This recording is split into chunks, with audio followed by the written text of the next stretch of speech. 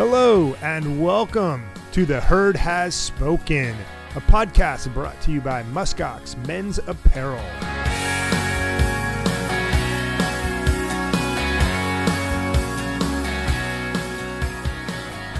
Hello, Muskox Herd. Brad Hoos, founder of Muskox and host of The Herd Has Spoken.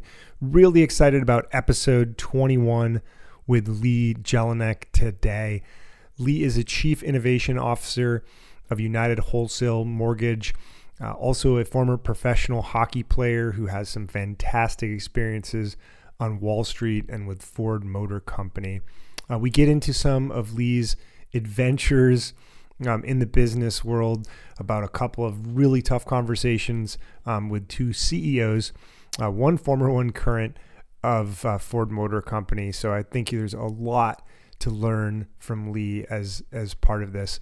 One of the things that I love about Lee is his positivity and the importance of believing in one another.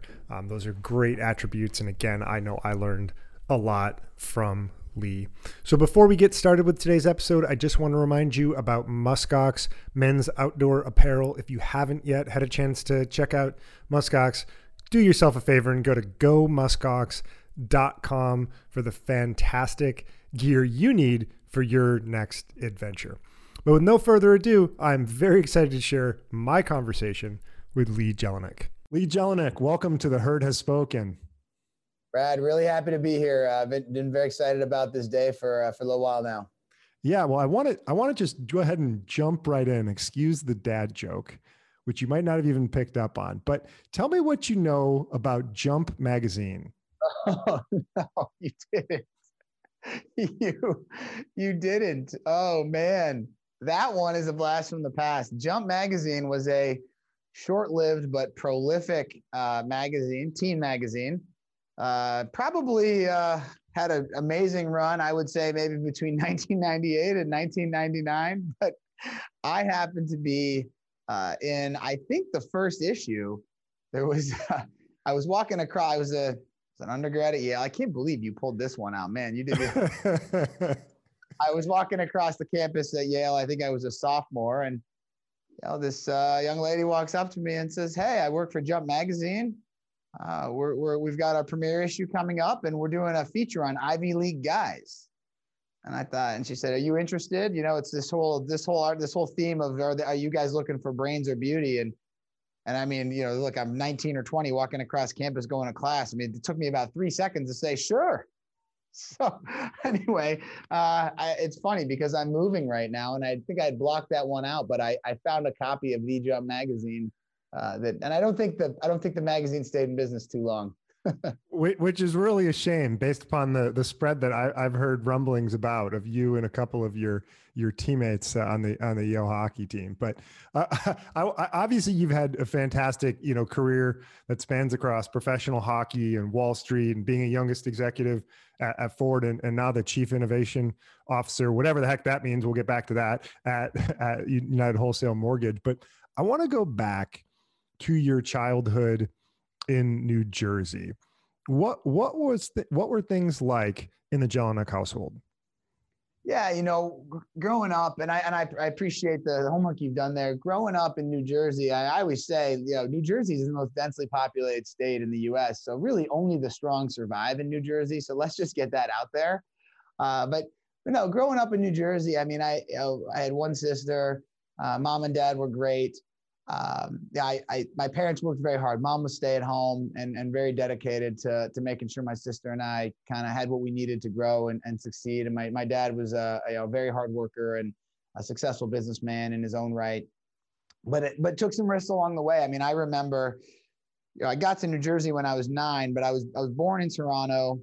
I lived in Calgary for a bit and Houston, Texas, and then ended up in New Jersey. And one of the things that stuck out in my head, my dad was in the newspaper business, and he was with a company it was with a newspaper in Houston that had been had acquired by a competitor, and he didn't see eye to eye with the company that acquired the newspaper, and he resigned. And I remember there was about 9 months, 10 months when I was 8, 9 years old, where my dad was unemployed. And so we didn't know where the next paycheck was. I mean, we were fine. They had saved money, but he was unemployed and we didn't know where the next job was going to be. I mean, at one point we thought we were moving to Puerto Rico. We thought we were moving to Colorado. We thought we were moving to San Diego, and it ended up being New Jersey. And, got to New Jersey and the company he was with, he was like the number 3 or 4 person. It was a company that owned, some daily newspapers and some weekly newspapers. And within a few years of being there, company was in Chapter 11 bankruptcy. And again, back to this uncertainty in my house, and kind of emerged. The company was acquired by some private equity to come out of bankruptcy. And when the dust settled, they made my dad the CEO. And so, my dad had been someone who, he was born in Northern Ontario, a town called Sudbury. Both of my parents are from there. And he played college football in Canada and a little bit of semi-pro football in Canada in a league just below the CFL. My parents are both very hard workers, very dedicated, and they believe so much in the American spirit that even though they were longtime Canadian residents before being in the U.S., they really identified with. In the U.S., it doesn't matter your pedigree. It doesn't matter. The great thing about our country, it doesn't matter who you know or who's in your network as much as how hard you're going to work and can you do the job. And so seeing my dad kind of go from these periods of uncertainty in the middle of his career, late 30s, early 40s, to then becoming CEO. And, newspaper industry is not easy, of course, but he was able to take that company public, by 1997. And, the ending wasn't great. 12 years later, we can talk about that. 13 years later, what happened to him and the business. But I just saw then that a couple of things really stuck out to me. One, hard work there is no replacement for it. It's the number one ingredient for success. And then dedication to family, which is what I got from my mom. So seeing those two. And so my sister and I were, very lucky. And our life was much about sports at that time. And I ultimately ended up going and playing hockey at Yale University. And my sister ended up getting a soccer scholarship to Syracuse. And so it kind of felt like that was just the normal thing. I mean, when I look back and you see 2 kids both go on and play Division I sports, I realize now, having a bunch of kids of my own, how rare and how hard that would have been, and how much that's a reflection of my parents. So longer answer than you were looking for, but there you go. No, that's great. What were the expectations like in your house in terms of academic and athletic success for you and your sister? Yeah, I think, when I think about, if I go back to that environment, it was almost like if you weren't doing well in school, nothing else mattered, with regard to, of course, be a good person, be a decent human being, but outside of sort of the basics of being polite and respectful, my parents instilled in me, hey, there's one thing that matters here, and it's school, and everything else in your life is second to that. And so it wasn't like they forced us with tutors and forced us with a bunch of extra work. And it wasn't like there was summer school. It was more just like, hey, this is your main priority. You got to go handle this. And that's, they weren't saying that when I was 6, but, by the time I was 12, 13, it was pretty clear. Hey, we'll support you. We'll travel all over the country for your hockey or baseball or whatever it is.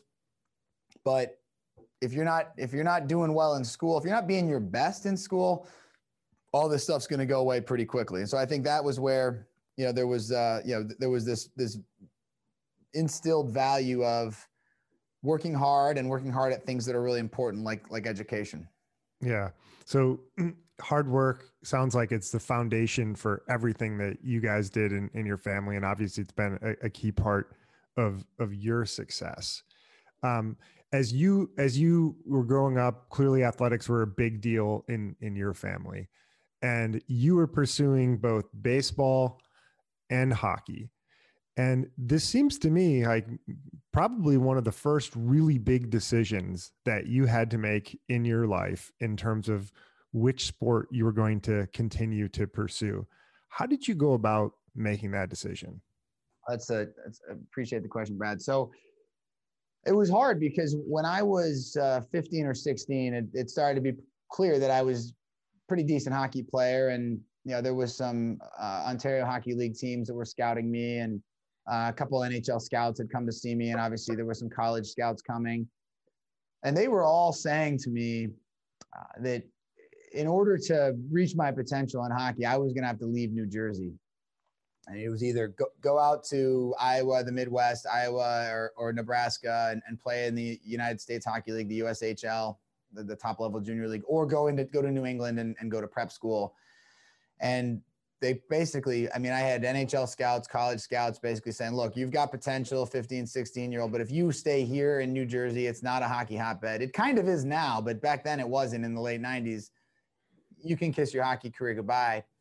At the same time, had been a pretty decent ball player and had kind of been lucky to grow up with a group of very good ball players. My best childhood friend growing up was a guy named Kevin Barry, who ended up pitching parts of 5-6 seasons with the Atlanta Braves. So he was my grade and he was my best buddy. And I had another really close friend that ended up going on a baseball scholarship to Drexel. So there was a good group of baseball players. Another baseball player ended up going and playing basketball at Lehigh. So really good athletes. And I started to get some attention in baseball that I didn't expect to get. And it was from really cool schools. It was like Ohio State, Wake Forest. These were schools that were sending me letters, inviting me out. And so I actually got to a point where I said, well, I don't want to leave New Jersey. I want to prove that I can carve my own path as an athlete. I really enjoy where I live. I don't want to give up my last 2 years of high school to go live in a billet family in Iowa. I certainly while my father let me go to a training camp in the OHL, the max you could stay was 48 hours before you lose NCAA eligibility. So I stayed 48 hours and came home. But the decision went on really late. And I actually remember, and I give this advice to kids that I talk to all the time, and whether they're athletes that are being recruited or just kids that are trying to make that decision, where am I going to go to school? You feel like the weight of the world is on your shoulders. And if you don't get in somewhere, or if you make the wrong decision, and I look back and say, look, there really aren't wrong decisions. You're going to end up making the right one as long as you bring your A game wherever you go. And I'll speak a little bit. There's a quote that I heard later on in life where I look back on that and say, well, of course that's the way it works. But it really came down to, I found myself having an opportunity with Yale hockey. There were a few other Ivy League schools that were very interested, and the baseball schools were all over the map. And I remember my dad just sat down with me and said, look, you've made pretty solid decisions on the ones we've let you make. My mom she chimed in too. And she just said, look, you've got a chance to go play Ivy League hockey. We grew up near Princeton watching some Ivy League hockey games. And they just said, look, we'll support you, whatever you do, but this is something you'll thank us later for kind of steering you in this direction. And so then I ended up, going to Yale, and of course the culture on the Yale hockey team. And those are some of my best friends in the world today. I still I have a text chain with the guys from the 01 Yale hockey class that we talk every day. So one of the best decisions I ever made. But at the time you feel like, I'm going to set my life on the wrong track if I screw this up. And it's just not true, Yeah, and I love hearing that, and I feel like there might be a little nugget in here that's pretty interesting, because I feel like there's something in you that really seemed to be motivated by being able to prove people wrong. And so maybe I'm off base, but what I'm hearing you is like there was something extra satisfying for you about being able to stay in we'll say your de facto home state of New Jersey, and being able to grow to a spot where you could get that D1 hockey scholarship and pursue that path in a way that once you got to D1 hockey in the Ivy League, I mean, clearly that's pretty well respected in terms of making it. And I'm curious if I'm reading that correctly, that finding a way to prove other people wrong added a little extra fuel to your fire. You know what? It was the kind of the first time I was able to really do that in a big sort of somewhat of a public way. And absolutely. And that's been a theme that I've revisited from time to time. My high school hockey coach used to say, the best way to get Lee to do something is tell him you don't think he can do it. Tell him you don't think he can accomplish it and he's going to go do it. And that was very gratifying. I went into Yale as a young freshman. So I was one of the few. I mean, college hockey is known for 20-year-old freshmen, graduate high school from wherever you are, go play 2 years of junior, come in as a 20-year-old. I was able to come in, as a just turned 18, and it was pretty gratifying. to be able to say, hey, I did it my way. There had only been one other player from New Jersey up to that point. His name was Jim Dowd. He played 10 plus years in the NHL.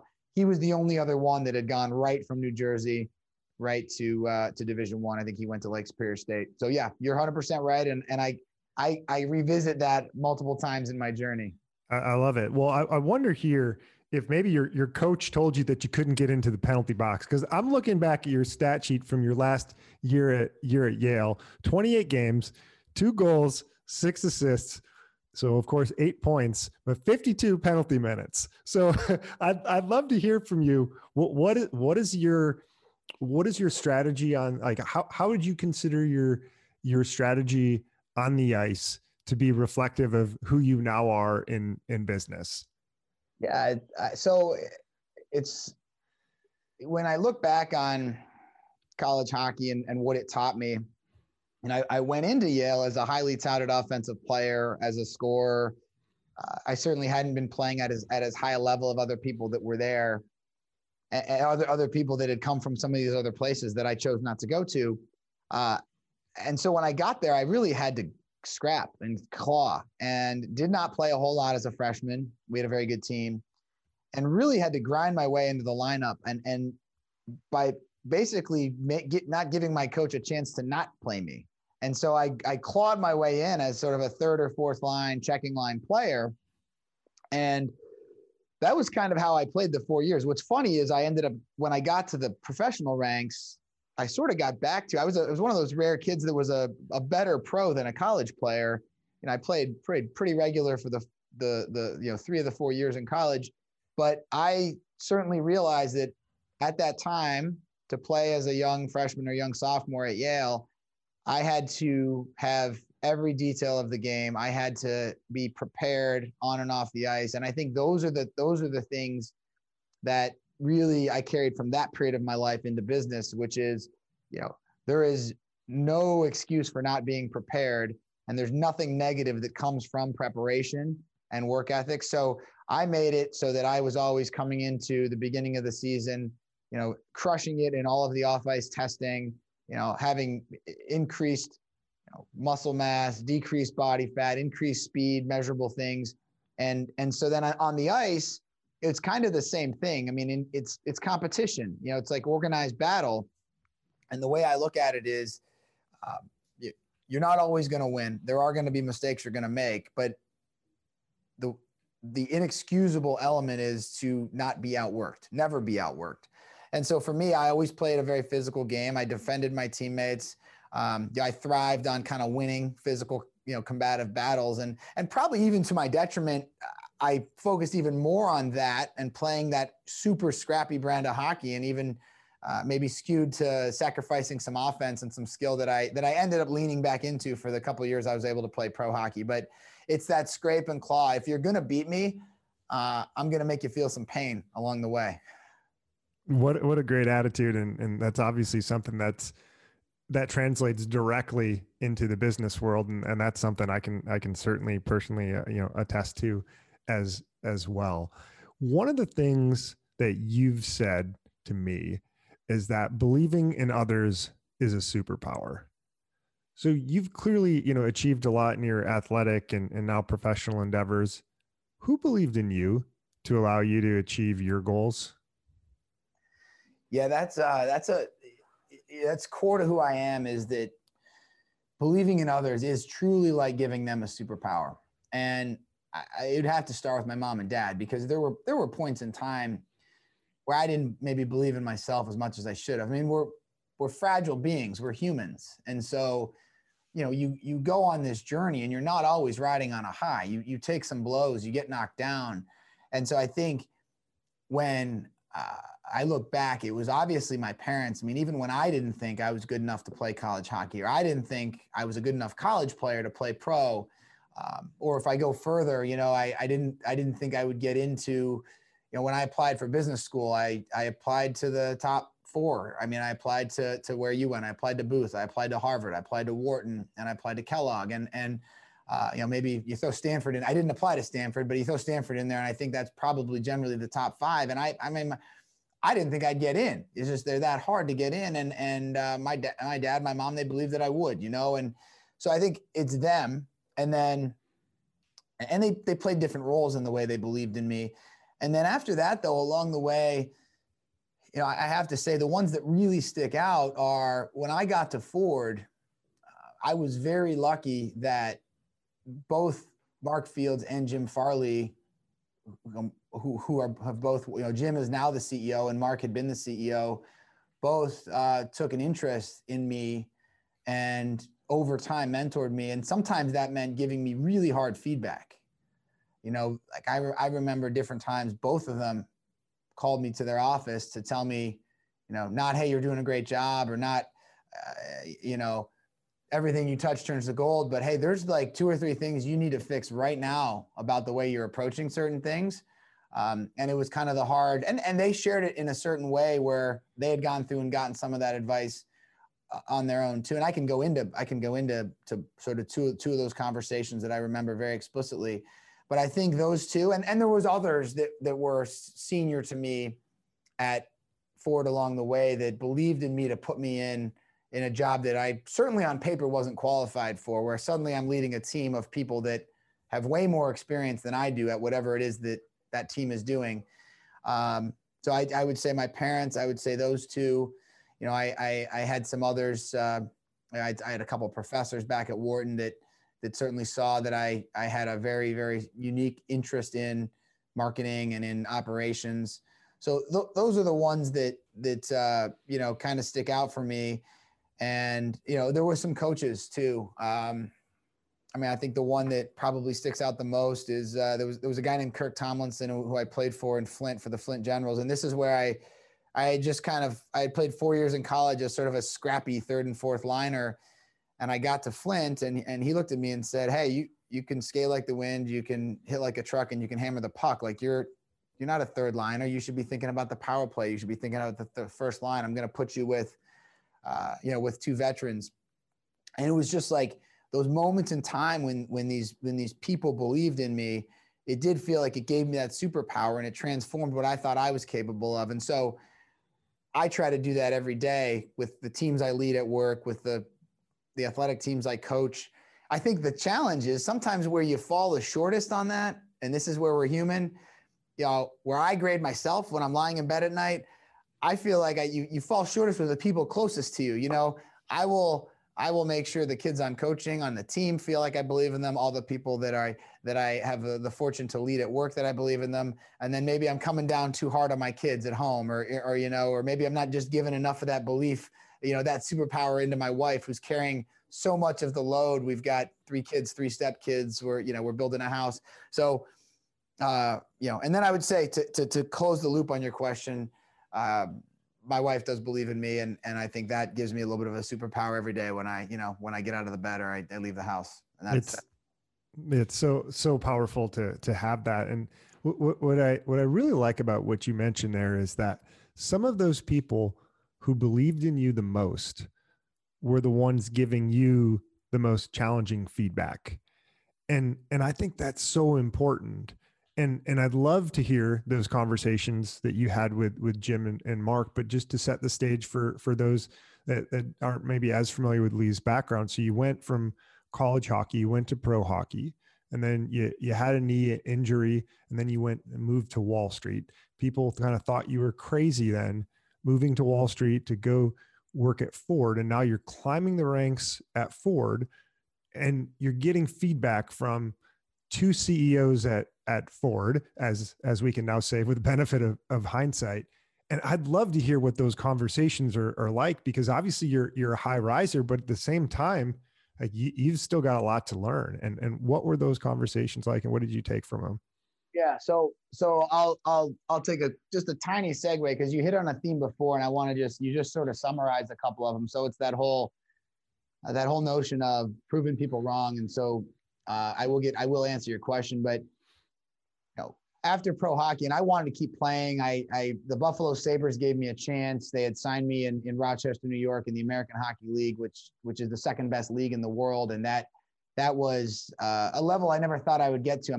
There I am, one step below the NHL. And, this knee just starts to get worse and worse. And it was actually an injury that dated back to my sophomore year of college, it was degenerative cartilage in the kneecap. And, I didn't think in May or April of my last pro season, I didn't think by September I'd be 2 surgeries and retiring. But I had a great 3, 4, 5 years, about probably 4 years at JP Morgan. And it was during the credit bubble, 03 to 07.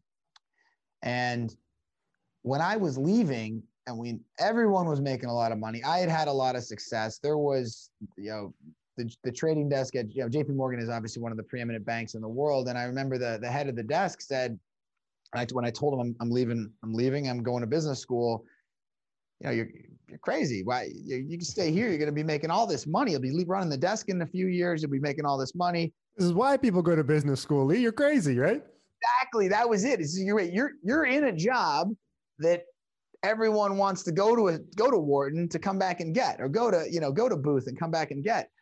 And I just said, look, I was so appreciative of my time at JP Morgan and the people there and the culture there. But I just said, there's things that I don't know or do very well now. And I want to go and invest in myself, and I want to learn more. And I've got passions about consumer behavior. I've got passions and interest in supply chain and manufacturing. And I want to go study this and learn this. And I trust that if I get off this train, I'm going to get on another train that's going just as fast. And so I went, and when I was in there, it was kind of the same thing. I went and got an internship at Ford Motor Company in the summer of 2008. And we all remember the world was falling apart in 2008. And it was an amazing time at Ford, because I found this culture of people that they were not going to let that ship go down. And some amazing leadership there. Alan Mulally had just gotten there, and that man is a unifier of all unifiers. And, Jim Farley had just gotten there, I got there and I saw this culture, the industry was interesting to me. And I got back to Philadelphia, and my dad was very sick. He had passed away not long after that. But I remember having this conversation with him saying, Hey, Dad, I want to go back and work at Ford. I want to go be part of this company that's going to do everything they can not to file bankruptcy, everything they can to make it out. And he just said, look, you saw what working in the newspaper industry did to me. He said, I worked in a dying industry for 25 years. Every year was do more with less. And, it beats you up. And he said, are you sure you want to go sign up for that? That's what these American automakers look like. I mean, at the time, people that know the history remember, Mulally, Nardelli, and Wagoner were testifying in front of Congress, asking for money and asking for bailouts. Well, Mulally wasn't. He was there to support the other two. But right.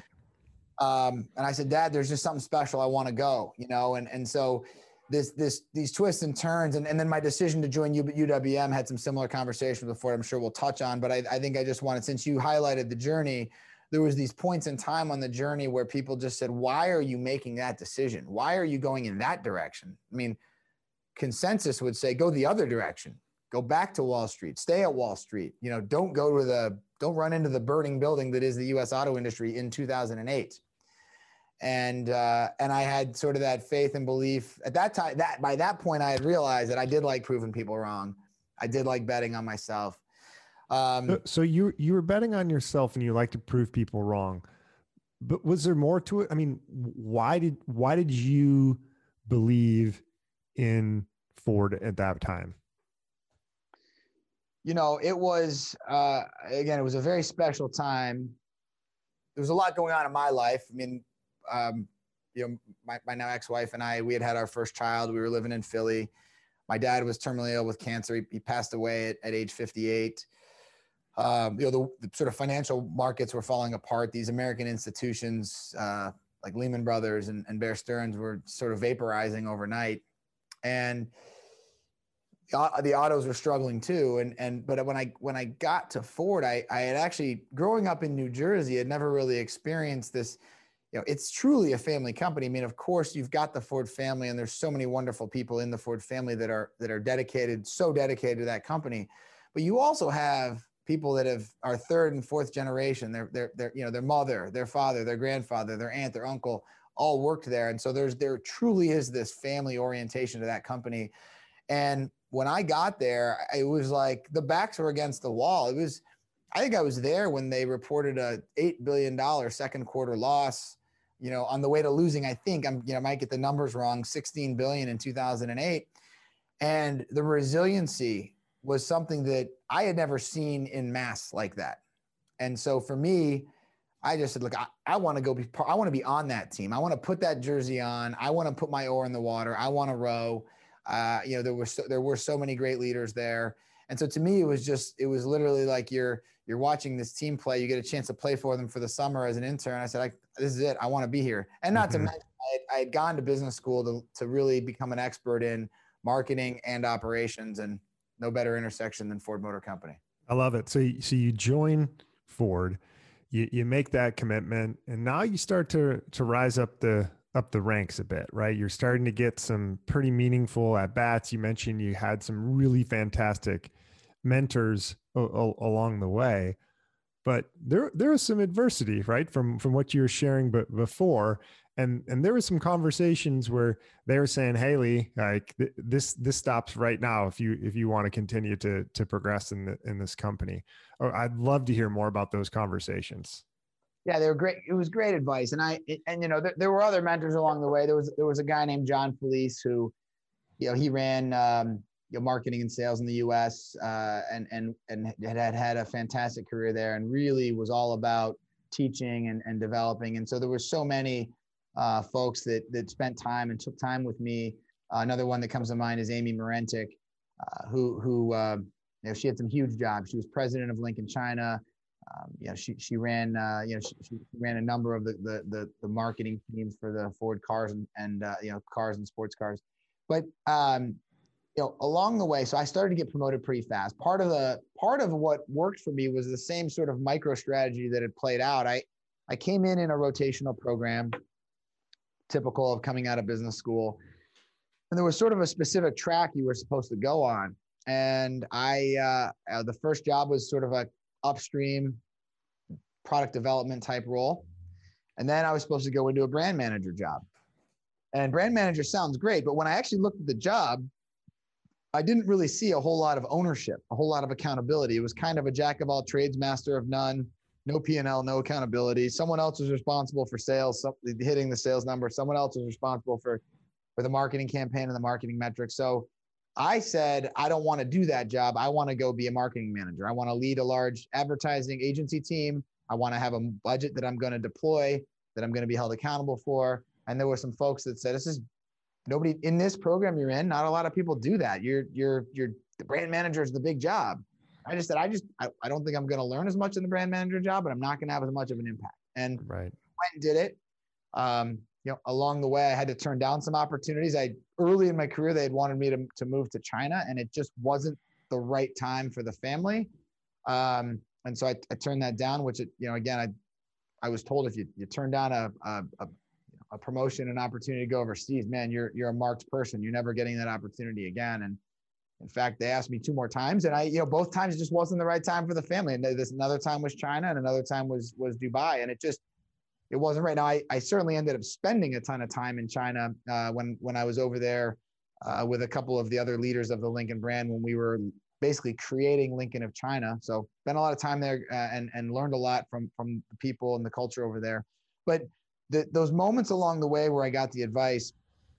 So the first one was Jim Farley, and I had always done my homework, and I had always been prepared whenever I was presenting to Jim or any of our other leaders. And Jim had been the chief marketing officer, and he had a number of roles. And he's a brilliant man, knows the auto industry better than almost anyone. He's very direct, and he's got strong opinions. And so there were times when I was relatively early in my career where I would get into a combative banter with him, which I think he appreciated. But his advice to me at a certain point was, so there was a role that I ended up coming into. It was essentially the strategy lead for Lincoln at a time when we were deciding, do we keep Lincoln? And if we keep it, how does Lincoln become a successful luxury brand? And I got put into the role, and it had been a promotion. And Jim Farley called me to his office, And I walked in and I thought he's going to shake my hand and congratulate me and tell me that, you're the right man for the job. This is going to be great. We're going to make Lincoln a successful luxury brand. This is like 2013. And instead he says, hey, look, I didn't want you in this job. It's like, what? He said, a bunch of other people wanted you in this job. I didn't want you in this job. And I want to tell you why. I said, okay. And he said, you talk too much. You're at a point now where you're leading larger teams. You have large responsibilities. You need to listen more. I know you do your homework. I know you have the data. You need to listen more. And he actually told me then a very similar story in his career. He had started his career at Toyota where a senior executive had a very similar conversation with him. And he said, look, it changed my approach. And I realized I had gotten to a point where I didn't need to prove that I had done my homework. I didn't need to prove that I was smart. I needed to seek to understand other opinions better. And so it was talk less of your opinion at this point, and pull more out of others, pull more, engage people, listen better. And it was fantastic advice. And there was a very similar conversation I had. It was maybe a year or two later with Mark Fields. And again, I was so lucky that both of these gentlemen had repeatedly made time for me. And he kind of called me, and it had been another promotion, and I was actually in a more senior job now, responsible for most of the marketing for Lincoln in the U.S. We were doing a campaign with Matthew McConaughey, and things were going well. And he called me, and I went to his office. It was 6 a.m. It was dark. It was at the PDC, the Product Development Center. And he just said, hey, look, you've done great up to this far, but you still are bringing the answers to every meeting. You now have to start becoming a better asker of questions. So he told me that you get to a point where if you try to do the senior job, the way you did the junior job, you're going to fail, because there's not enough hours in the day to know every answer. You have to focus on learning how to ask better questions, being more thoughtful. And so the advice I got from both of them was pretty similar. Two different skills. One is listening, and one is actually drawing information and asking questions. But both were pretty hard conversations. So it was kind of like, hey, you've done okay so far, but if you want to keep going, you have to change. And if they hadn't cared, if they hadn't taken the time, I probably wouldn't have had the success that I've had. So I appreciate that very much.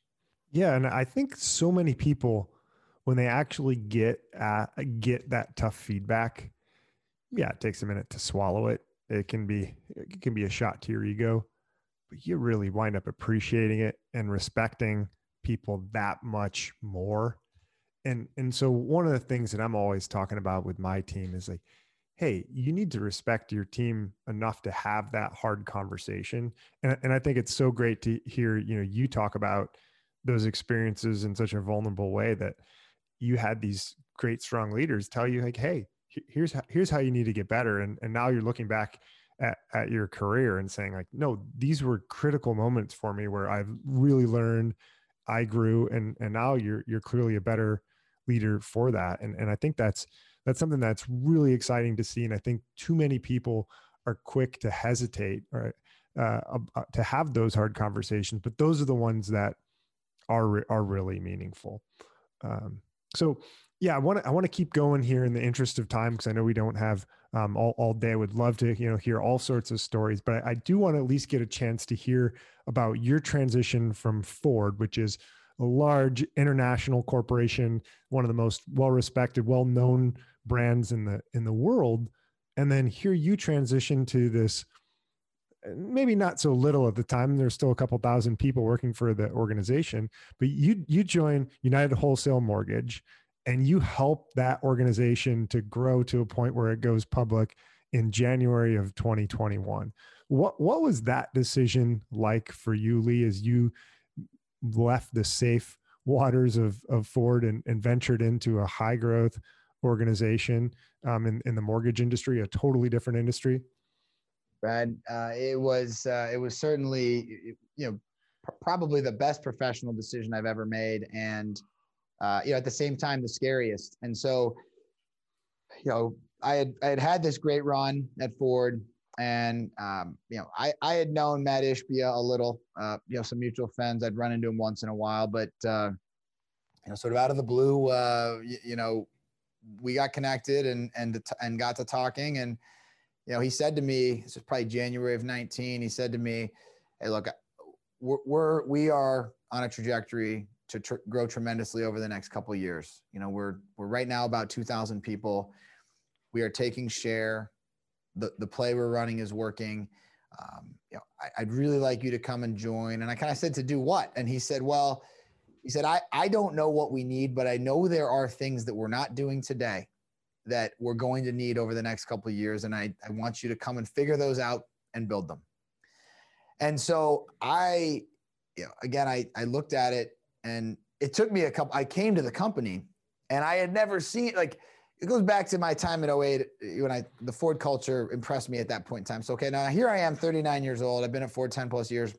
I come over to Pontiac, Michigan, to this relatively new campus that Matt had built and moved the company here. He'd moved them from a couple towns over, and everyone was positive. Everyone was happy. The smiles, the hellos were all genuine. The energy was electric. And I just thought, there's no way this is real. There's no way. I'm going to come back 2 or 3 times. I'm going to catch him on a gloomy day. I'm going to come back when it's raining one day. And and so Matt and I were talking and talking also to our chief strategy officer, Alex Elezai. We had some conversations, and I kept coming back, and every time there was more people here every time, but there was just this electricity was real. And so I looked at it, and this was a moment when I went to leave Ford, I did have people say, "Look, this is a bad move. You are on a very short list." At the time I'd been promoted to the executive level at age 37. I was the youngest executive in the company at that time. And, or so they told me. And I always thought there'd be someone younger, some younger exec somewhere. There's always someone better. But, that was one thing they had said. And I said, "Look, there's a huge opportunity cost that you're walking away from." And I looked at it and said, "I'm 39 years old. I've never met anyone like Matt Ishbia. He's this dynamic, energetic, positive entrepreneur. I get a chance to work a little closer to home, 15-minute commute, learn an entirely new industry, figure out where the blind sides are and help build out and protect those. Really walk in with a total blank slate, and really the culture, the positivity, and Matt were the real, those were the real factors." And I just said, "Look, as hard as this decision feels, if someone came to me and said, 'This is what I'm facing,' I would say, 'You're crazy if you don't give it a try.'" And so, that was what I came in, and of course, I joined in May of 19. We had about 2,400 team members. Now we're at almost 9,000. We're the number 1 wholesale lender in the U.S. 6 years in a row. We're the number 2 overall mortgage company in the U.S. We went public. We're doing some amazing things. Partnering with literally tomorrow, we've donated a huge portion of our campus to Oakland County so that they can use for a vaccine staging site. So it's been a chance to do things I never thought I would do in business. And again, Matt's the real deal. Working for him, he's not Rushmore business type of stuff. I always tell him, it's like if they put one up with Elon Musk and Steve Jobs, his head should be up there too, right? He's that kind of leader.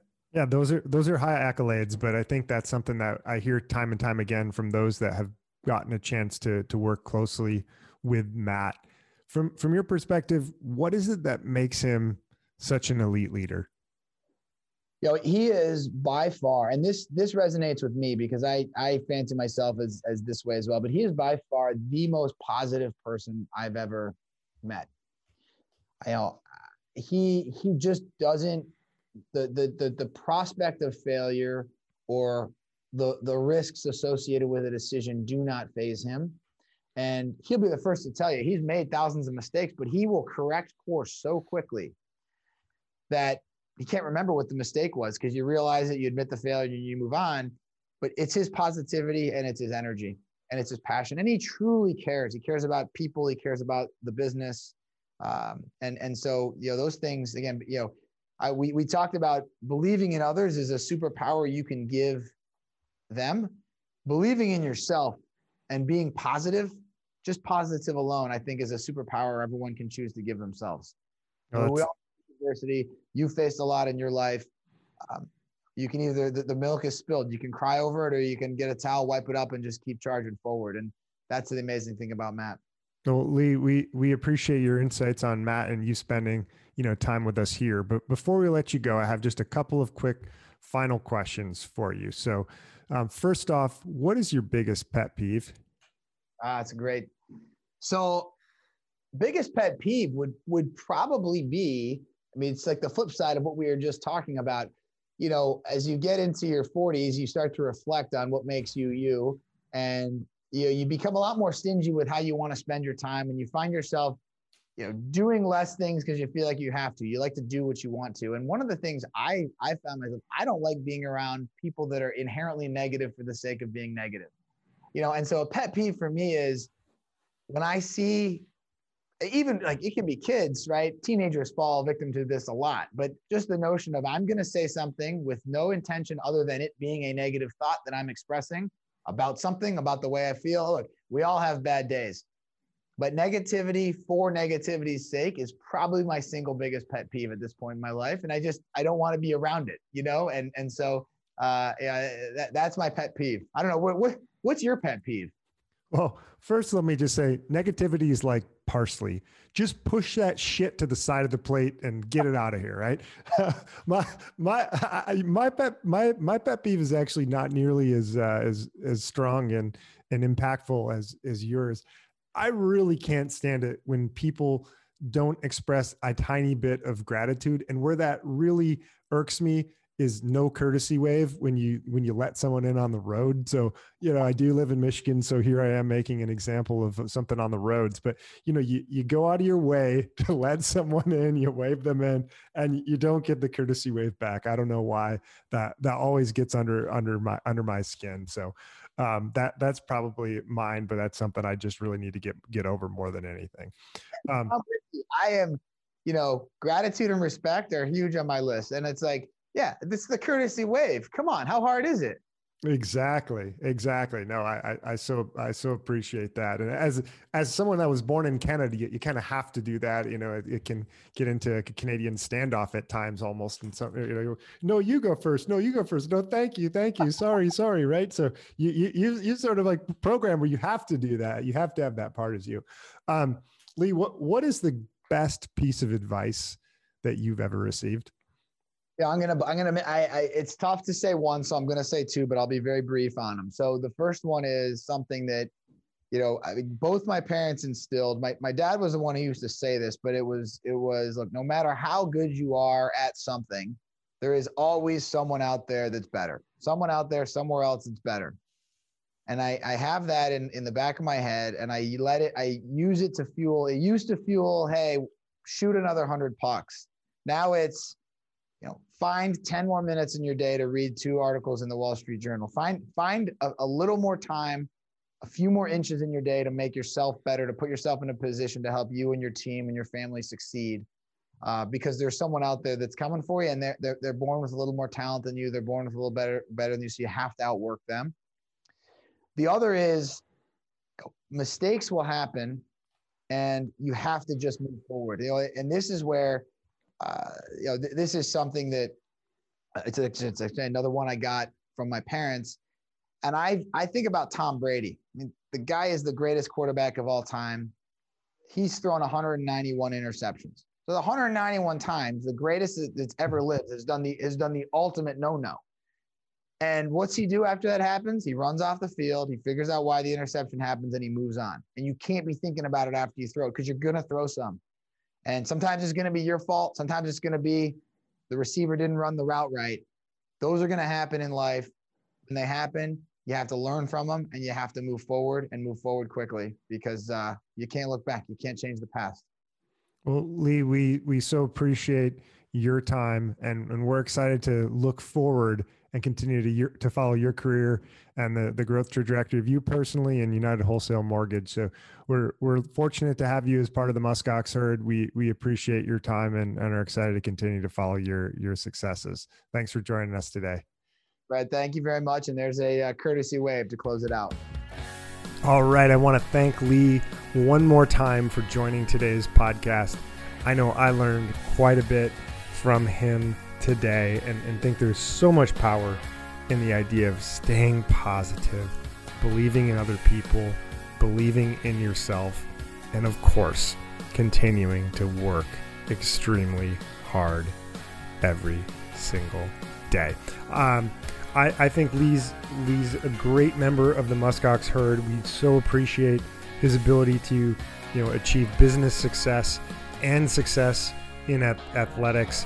I know getting out for adventures is an important thing to Lee, and it's certainly something that's critically important to us here at Muskox. If you haven't yet checked out the website, it is now officially spring. It is time for you to go to gomuskox.com and find yourself some fantastic apparel for your next outing. As the weather starts to get a little bit warmer, you will be happy that you did so.